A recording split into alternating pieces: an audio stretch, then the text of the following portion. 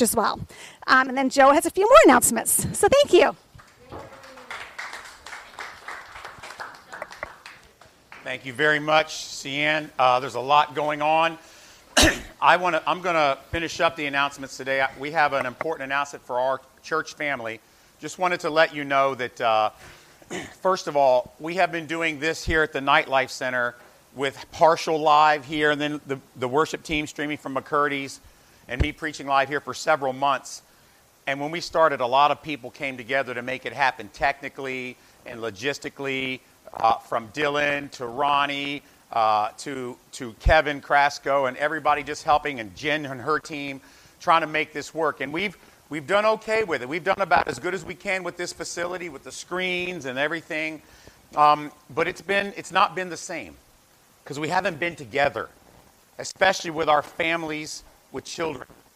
And it's been it's been really hard for me as a pastor to not see our people. Some of you, I know you've been watching on the live stream, but I haven't seen you for 8 months, and it's just ridiculous. Well, I'm happy to say we'll be here one more week next week, and then on November 15th, as a church, we will once again be gathering together at McCurdy's Comedy Theater, and 1900 building will have Grace Life Kids. So we're going to go back. I asked them, you can clap at home especially. I'm very excited. I'm relieved, and I'm also excited. We're still going to have protocols for safety. For some of you that are still, maybe at-risk people and you still need to be home, we're continuing the live stream and all those things. We're going to have a limited number of spaces for people and Grace Life Kids, but it'll be a lot bigger than here. And so I hope that all of you that are listening plan on November 15th. Let's come back together as a church family. We have some special things planned that Sunday. I just got to tell you, I miss so many of you so much, and I'm going to be glad to see you there. Okay, so that's the announcement that I have for you. Another thing about it is we're going to have all hands on deck, especially to help. There's a lot of things that we're going to need help with to make sure we open back up with check-in and protocols and cleaning and stuff like that. But we're going to need some people, especially to help the Grace Life Kids team set up their program. So later on today, there's going to be an email go out, a push notification will also go out for you to see that for us to pull off November 15th without a hitch, we're going to need you, our church family, even if you've never helped before, to chip in. All hands on deck. There's a sign-up list of what you can do and when. Just go on there. All of you should try to figure out a way to help. Okay, there's going to be some stuff during the week and also on Sunday. We're going to have some moving take place. We have a great moving company locally, just helps our church out. The Larkin Moving Company, they do a fabulous job. But once they get there, we're going to have some setup, things like that. So make sure you guys know it's important as a church. Listen, I'm your pastor. I'm telling you, all hands on deck. If you think we don't need you, you are wrong. A lot going on. It's almost like starting a church plan again in some ways. Okay, so make sure you know that. All right, thank you very much. Did I do a good enough job, Jen, to make sure I pushed that good enough? Okay, great. I got 2 thumbs up from organizational shepherd Jen Gillespie, so that's good. So we are on week 51. Make sure you bring over the screen there we go. We're on week 51 of Mark the Evangelist. Week 51. Next week will be a year's worth of messages. Right? The message titled, let me turn it on. There we go. Hosanna for now. So, as we come to this last week of Jesus' earthly ministry, there's probably about 15 of 20 messages left. So don't get excited and think, only 6 or 7. There's a lot left. But let's talk a little bit. We've just given you this announcement about November 15th. I want to talk just a little bit about what we've been through as a church family since the pandemic hit. Initially, our church was very well prepared. We were built for hard times, especially economically, right? Financially and structurally, our unique vision and core values actually set us up and designed us to give opportunity to thrive in difficult seasons. And we were ready. The church was in the best position it had ever been financially. We were growing numerically. We had our ministry with Lisa Kay, and the Mercy team was taking off, children and youth. A lot of things were happening that were good. But there were some challenges that happened once the pandemic hit that we just did not have the ability to forecast. And those things have kind of taken their toll. For example, we haven't been able to worship together Think about this. For a church to go, we haven't been able to worship together for 8 months. We haven't seen many of you, probably more than half of our church family during that whole time. But somehow, Grace Life as a church is still here. We are still committed to one another, and we are all striving to follow Jesus together. Question, how can a church even exist if we can't meet? What are we still doing here? How are we still together as a church? And there's a reason.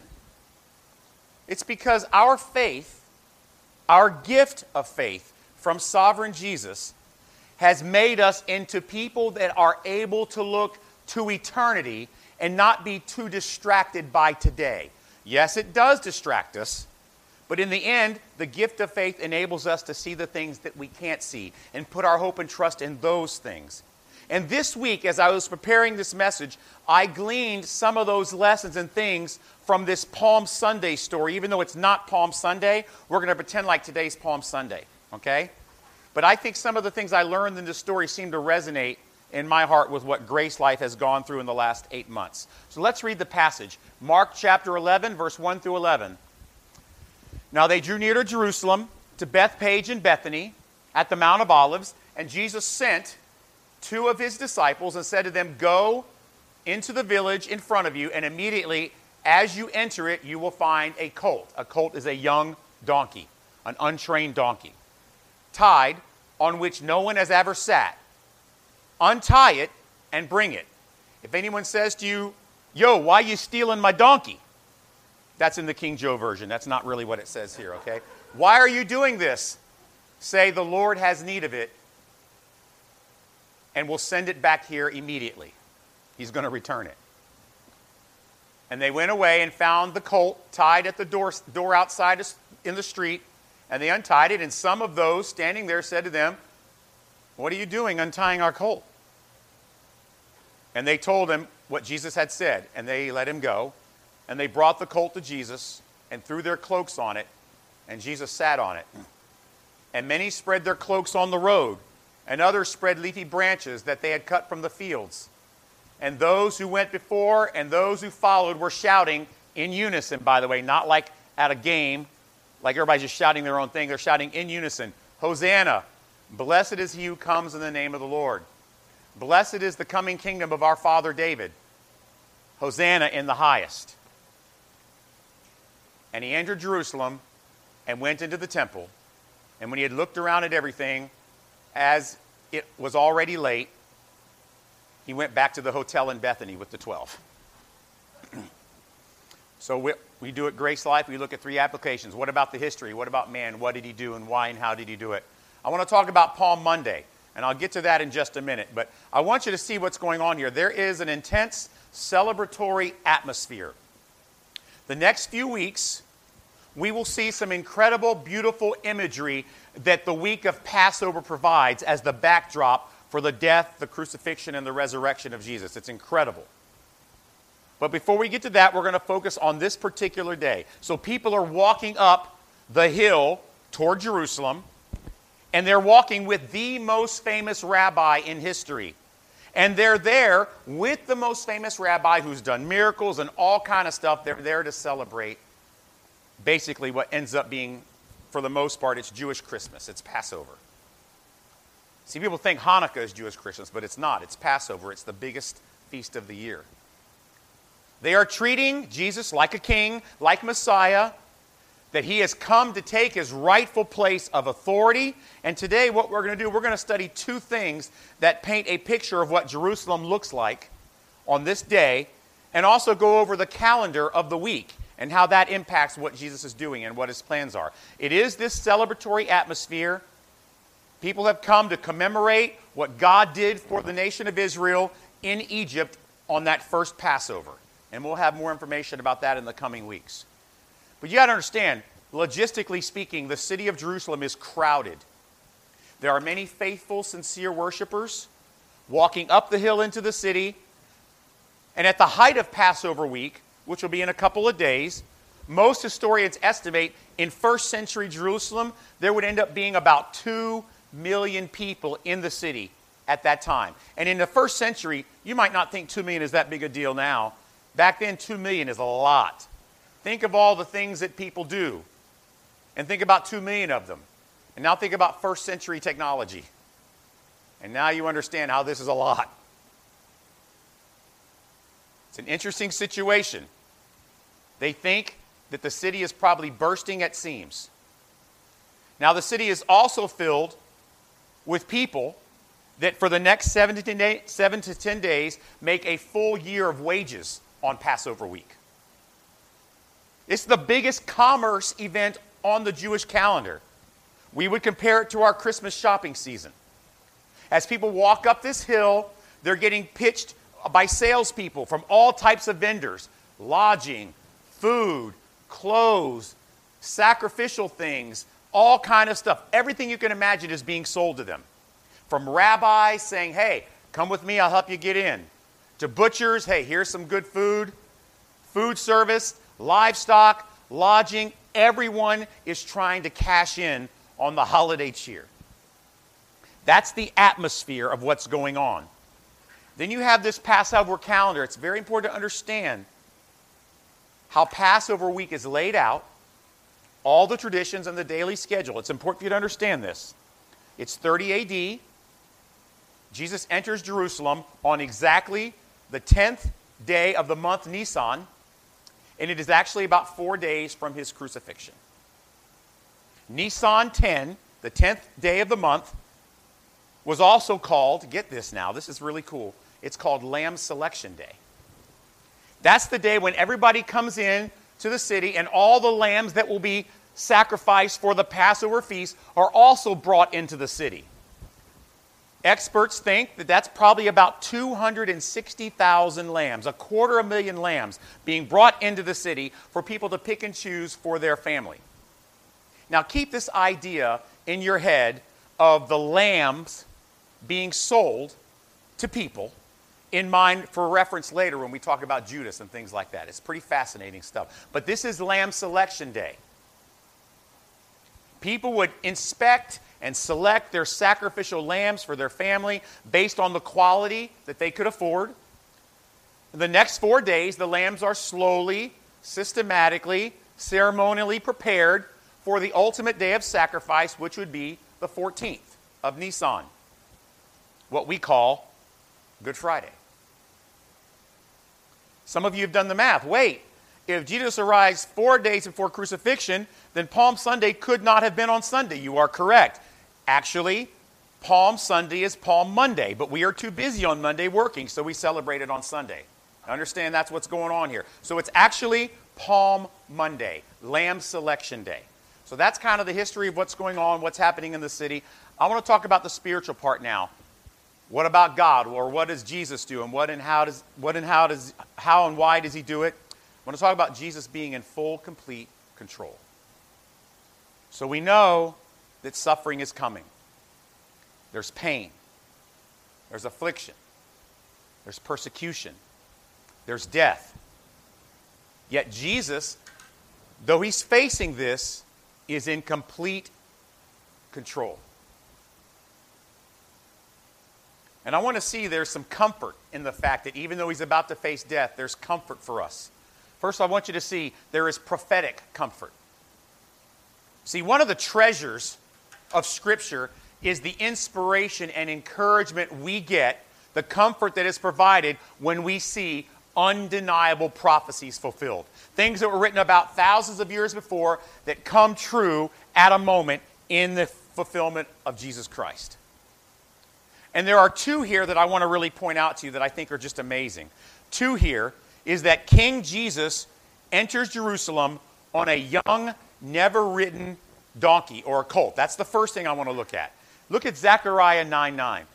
This is a prophecy of Jesus. Rejoice greatly, O daughter of Zion. Shout aloud, O daughter of Jerusalem. Behold, your king is coming to you. Righteous and having salvation is he, humble and mounted on a donkey, on a colt, the foal of a donkey. In other words, a young colt that has never been broken, never been ridden on. It's a young colt, a donkey. That is a prophecy in Zechariah 9:9. So what does Jesus do to fulfill this?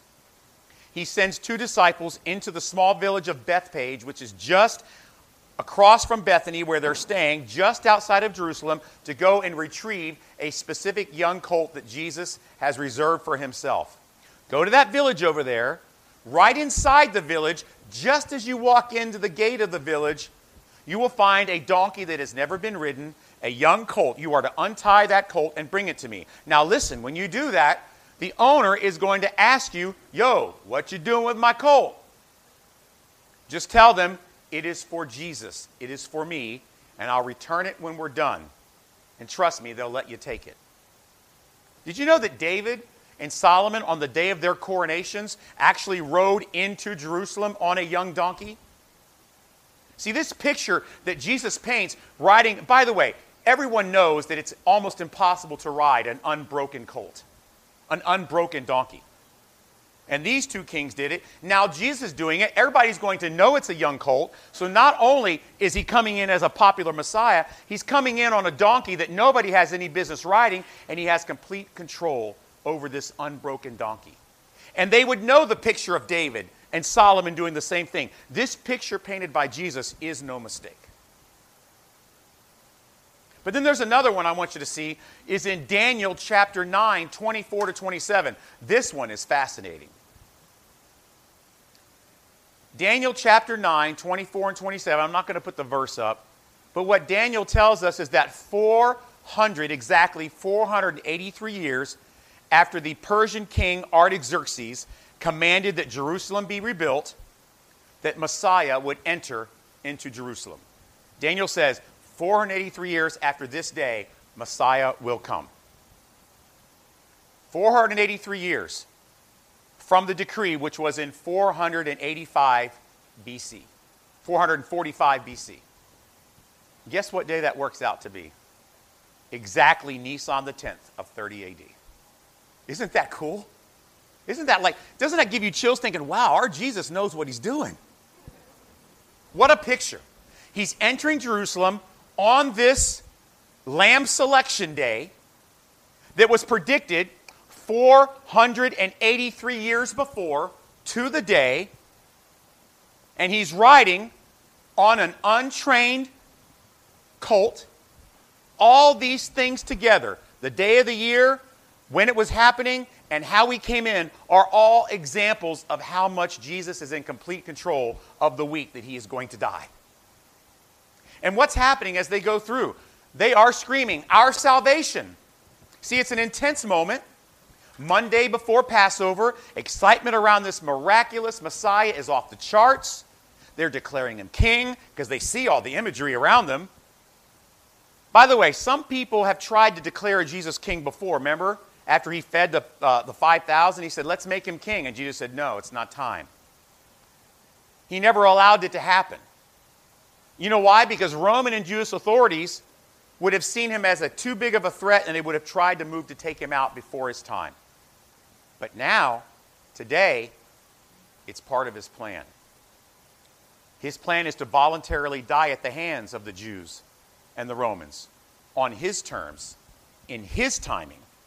So he allows this huge scene of people calling him Messiah, people calling him king. And here's what happens, right? The crowd is coming up the hill. They come up the Mount of Olives. They get to the peak of the Mount of Olives. And suddenly, in a beautiful way, in a beautiful spring day, the city of Jerusalem, with all its glory and all its Passover pomp and circumstance, comes into view. They're almost looking from the Mount of Olives down just a little bit to the plateau of Jerusalem.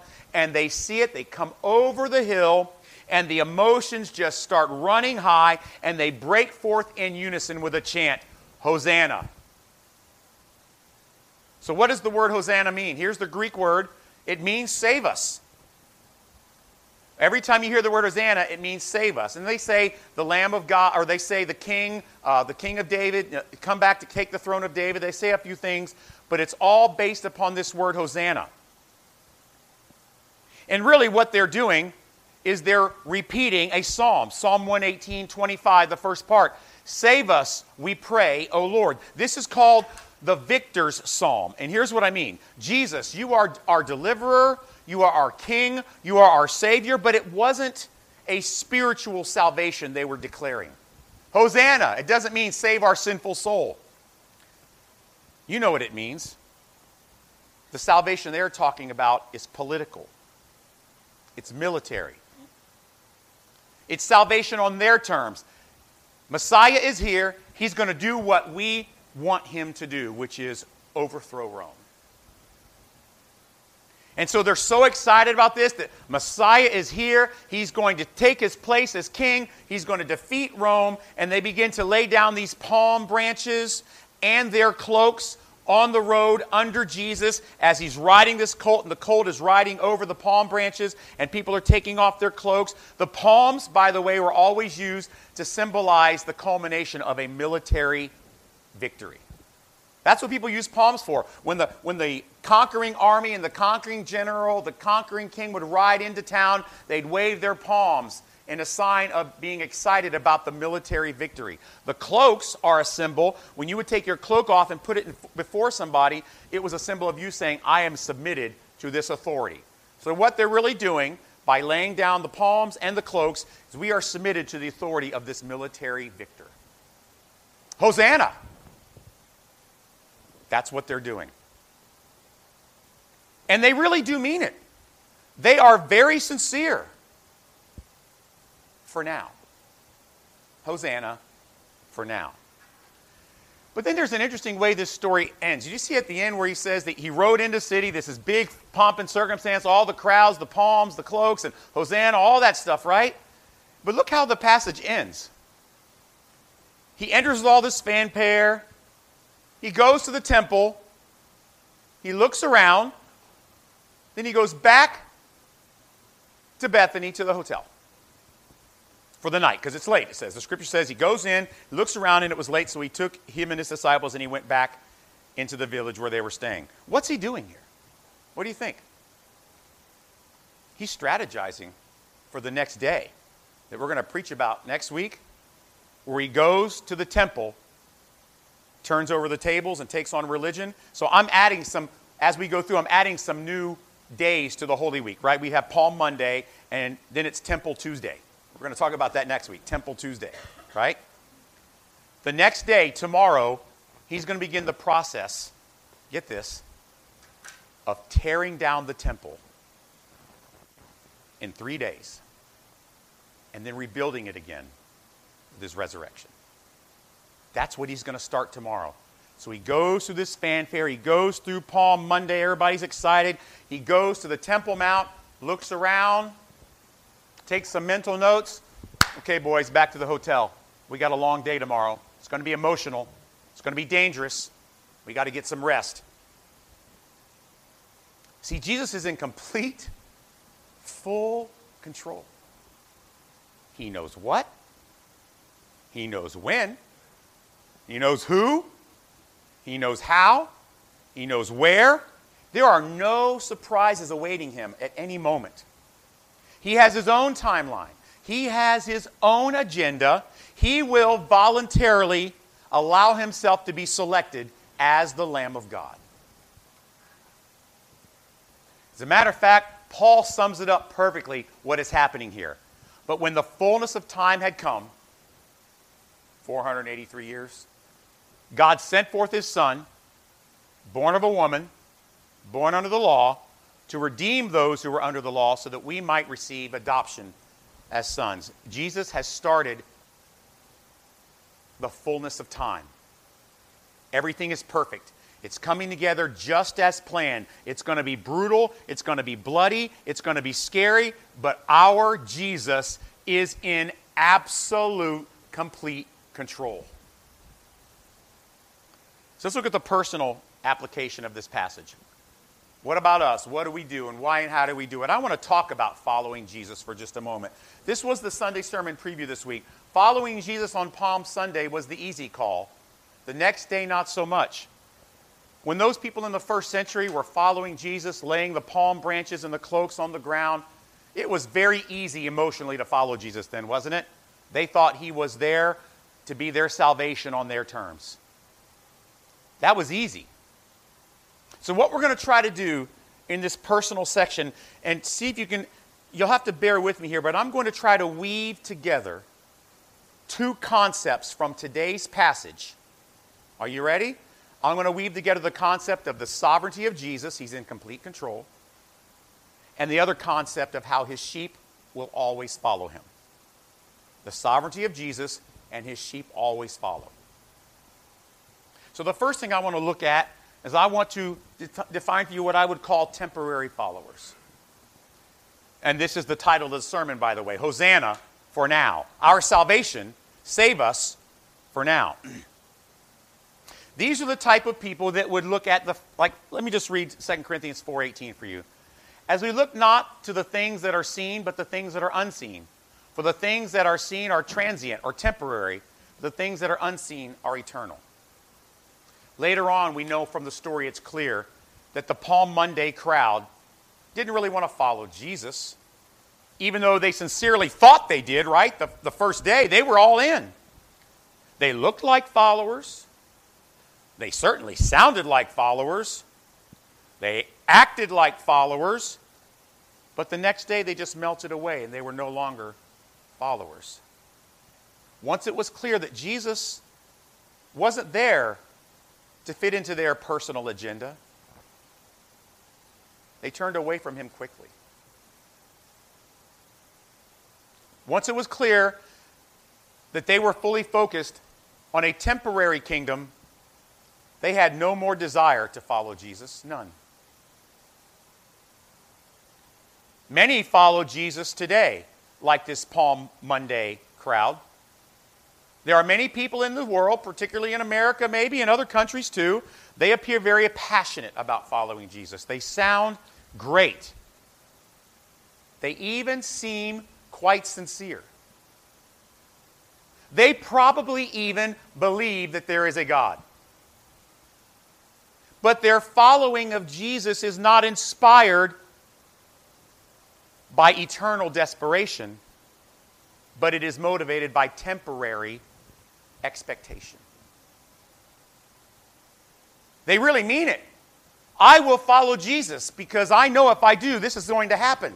Well, that's temporary expectation. But there are others who have this, and we talked about it last week, right?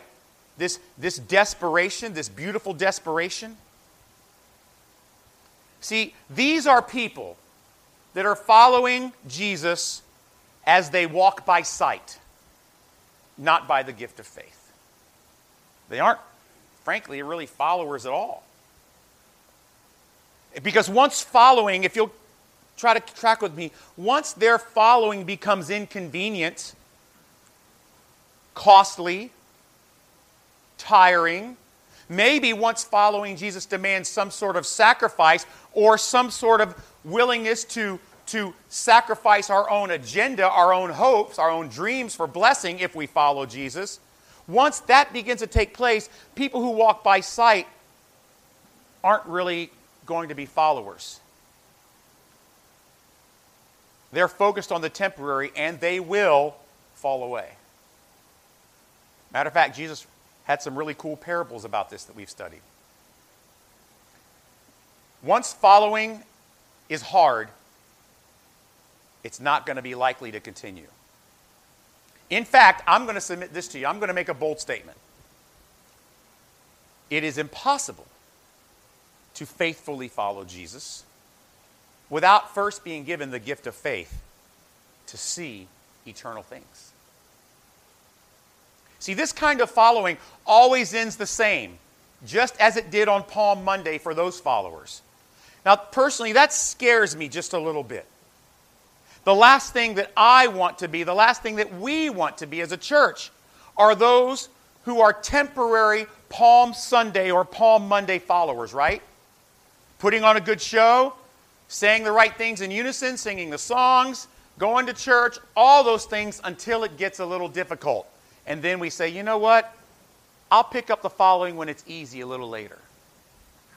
But now let's talk about faithful followers. I love what John says here, that he quotes Jesus. This is Jesus talking. My sheep hear my voice, and I know them, and they follow me. I give them eternal life, and they will never perish, and no one will snatch them out of my hands. Isn't that beautiful? See, here's the good news. There is reason biblically and evidence that we have seen to believe that God's children, God's true children, will never be Palm Monday temporary followers. And it's not because we, as children of God, are superior to other people in any way.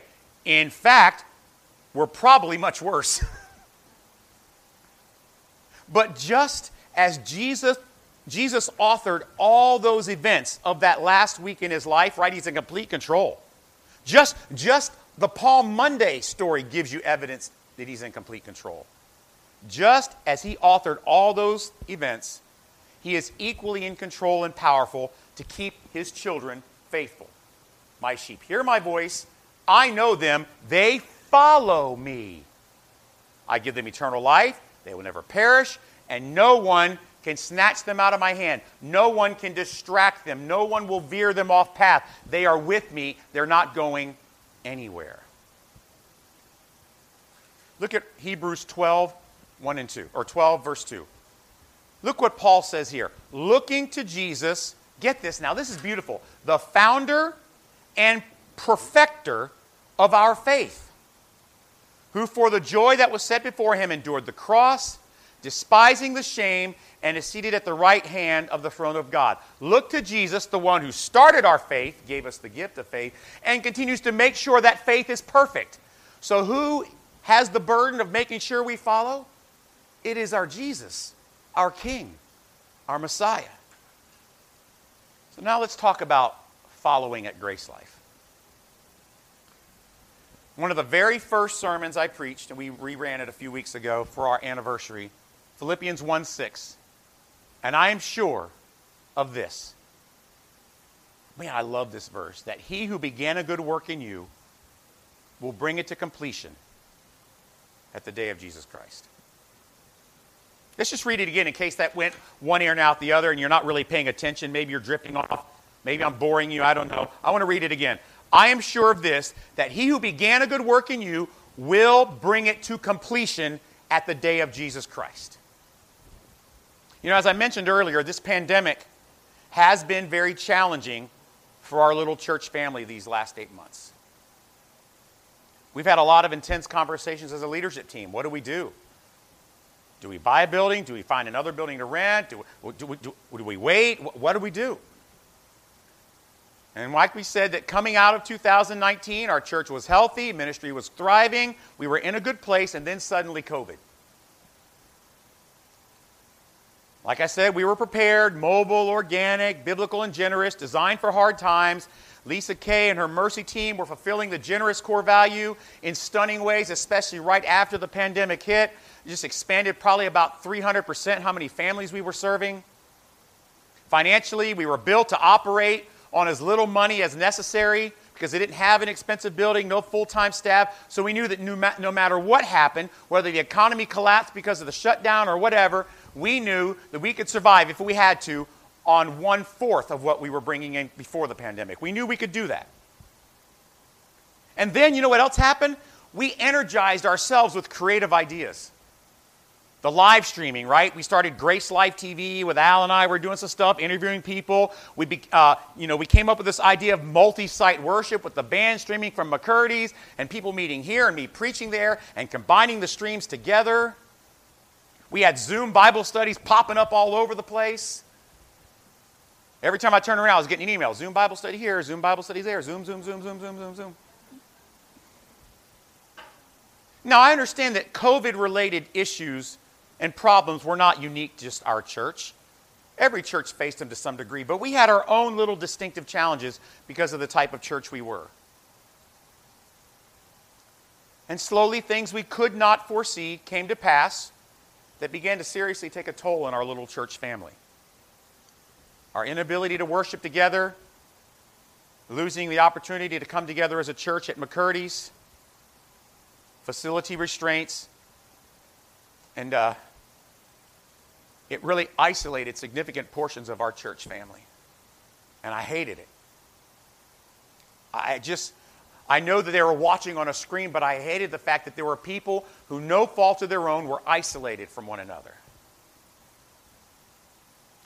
There was no Grace Life Kids. The 1900 building, our lease ended. We couldn't keep paying thousands of dollars a month for rent for a place we're not using. So there were no Grace Life Kids. And those precious families with children, they too were isolated. They couldn't be with us. Some tried. It was just too much work here. Kids running around, making noise. And then there are others that are more higher risk from infection of COVID. They were isolated too, and they still are, because Nightlife Center is too small and the risk is too great. And they couldn't even be here. And being a church family began to become much more difficult for us. Okay, maybe not all of you, but I began to worry. Are people going to hang on? Are people going to fall off? Well, 8 months have gone by. And guess what? Our precious Grace Life family is still here together following Jesus. You don't get any credit for that. We didn't turn aside like the Palm Monday crowd. Why? Because our Jesus is sovereign, and He is keeping us. He is completing the work He began. It's not been easy, but Jesus, who had complete, full control over the last week of His life on earth, has kept us, you, faithful. We know today, because of Jesus, who is the author and perfecter of our faith, we will not be the Palm Monday crowd. By His grace, by His word, and by our experience, all those things together tell us this, that we hear His voice, He knows us, and we will follow. So we're here next week for one last time here together. Don't slack off, sign up. But on November 15th, we get the incredible privilege of worshiping together again at McCurdy/1900 building. Look, who knows what will happen in the future? Maybe we'll get shut down again. Maybe we have to go back to using Nightlife Center again. I hope not, but it's here if we need it, right? Because we're mobile. We're ready to roll. If we got to do it, we've shown. We'll do it. We may have to fall back to this remote model again sometime in the future. I don't know. But this one thing we do know, our Jesus is in full control of the pandemic and everything else, and He's also the author and perfecter of our faith. So one thing we know, we will be faithful followers. We will not melt away. We will stay together. We will follow the voice of our Messiah, because He is going to drag us in tow, kicking and screaming, no matter what. Heavenly Dad, first of all, we're so encouraged that You are sovereign. The examples that we see in the passage today of Your complete control over creation and calendar and people and donkeys and everything else is just such an unbelievable comfort to us. We also thank You, Lord, that we're not like a Palm Monday crowd, and it's not because we're any good. It's because You have decided to empower us with the gift of faith that enables us to see eternal purpose, eternal promise. I thank You for our church family, all that we've been through. It's been hard, but You've been faithful. You've made us faithful.